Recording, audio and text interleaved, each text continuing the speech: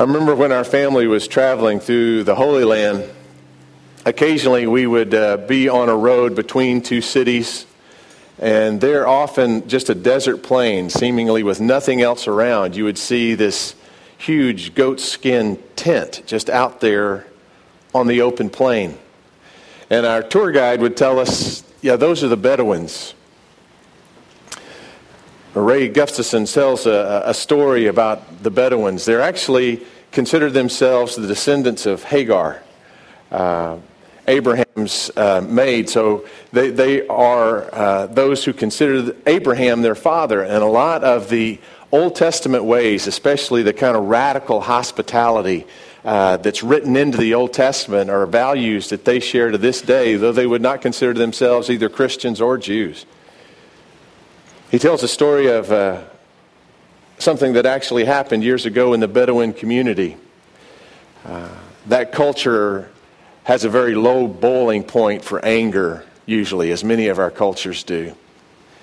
And a young man boiled over one day in his anger and struck his friend.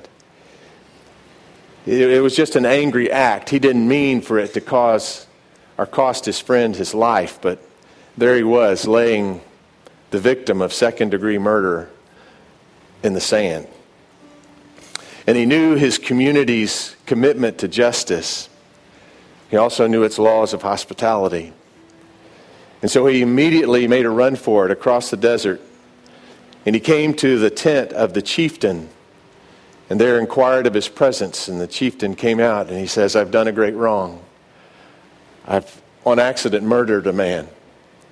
And I ask for protection under your tent." And there the chieftain took hold of the tent rope and lifted his hands towards heaven and his eyes towards heaven and swore in the name of his God that he would defend this young man until justice and the legalities had a chance to run their course. A day passed before those who were pursuing the young man showed up at the tent. They said, "He's guilty of murder. You must turn him over to us." And the chieftain said, "No, you understand the ways of our people. I have sworn to God my hospitality to him, and I will see that it's extended." They said, but you don't know who he killed." And the chieftain says, "It doesn't matter who he killed. On my own integrity, I have sworn my word, and so I shall live by it." And they said, "But chief, he killed your son." And the chief's head fell. He was noticeably shaken and shocked, overwhelmed by the news that he had just heard. And both accusers and the accused stood breathless, waiting for what he might say next. And after a long silence, he straightened himself with resolve. And he said, "It matters not. I have given my word. That which you accuse, he shall be my son.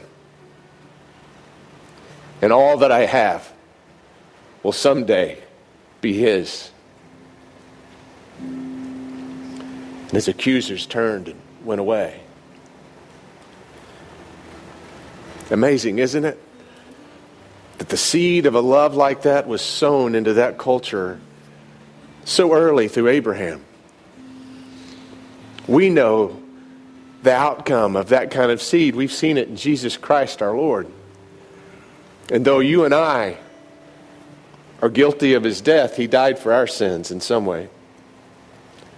Nevertheless, God, not based on us, but based on his own integrity, has said, "I have sworn myself to this covenant. And they will be my sons and my daughters. And someday all that I have will be theirs." What an incredible love. The kind of love that sees in murderers future heroes, that sees in a Moses a deliverer, that sees in a Paul a persecutor of the church, the greatest propagator of the church. That kind of love can transform any heart into a true son of God. We come this morning to partake of that meal that is that grace. We don't have to wait as the accused before our accuser, Satan. God has already spoken his truth. No, they are a child of mine. So shall they be. So shall they become.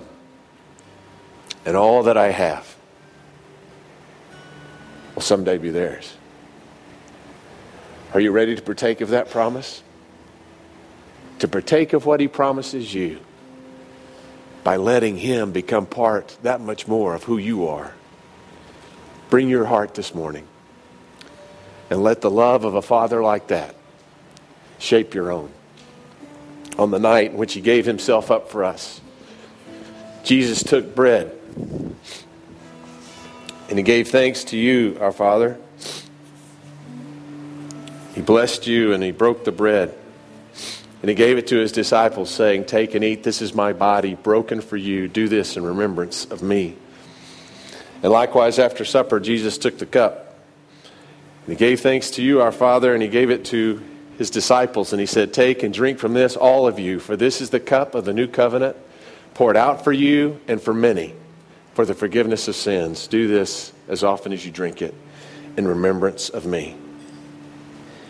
And so, Lord God, we pray this morning as we remember your great love, that we will rush into your arms again like a fugitive across a desert plain. That we would know the refuge of your tent of grace. And that relationship that you've chosen to have with us through Christ will come to shape all that we are. That someday we might not only receive all that you have to give, but we'll be those that have been made worthy by the shaping of your love to be the stewards of so great a gift. Forgive us of our sins. Cleanse us and reclaim us this day. And may we live for the one who so loves us. You gave us your Son. And you gave him to teach us to pray, saying, "Our Father, who art in heaven, hallowed be thy name. Thy kingdom come, thy will be done, on earth as it is in heaven. Give us this day our daily bread, and forgive us our trespasses, as we forgive those who trespass against us. And lead us not into temptation, but deliver us from evil. For thine is the kingdom, and the power, and the glory forever. Amen."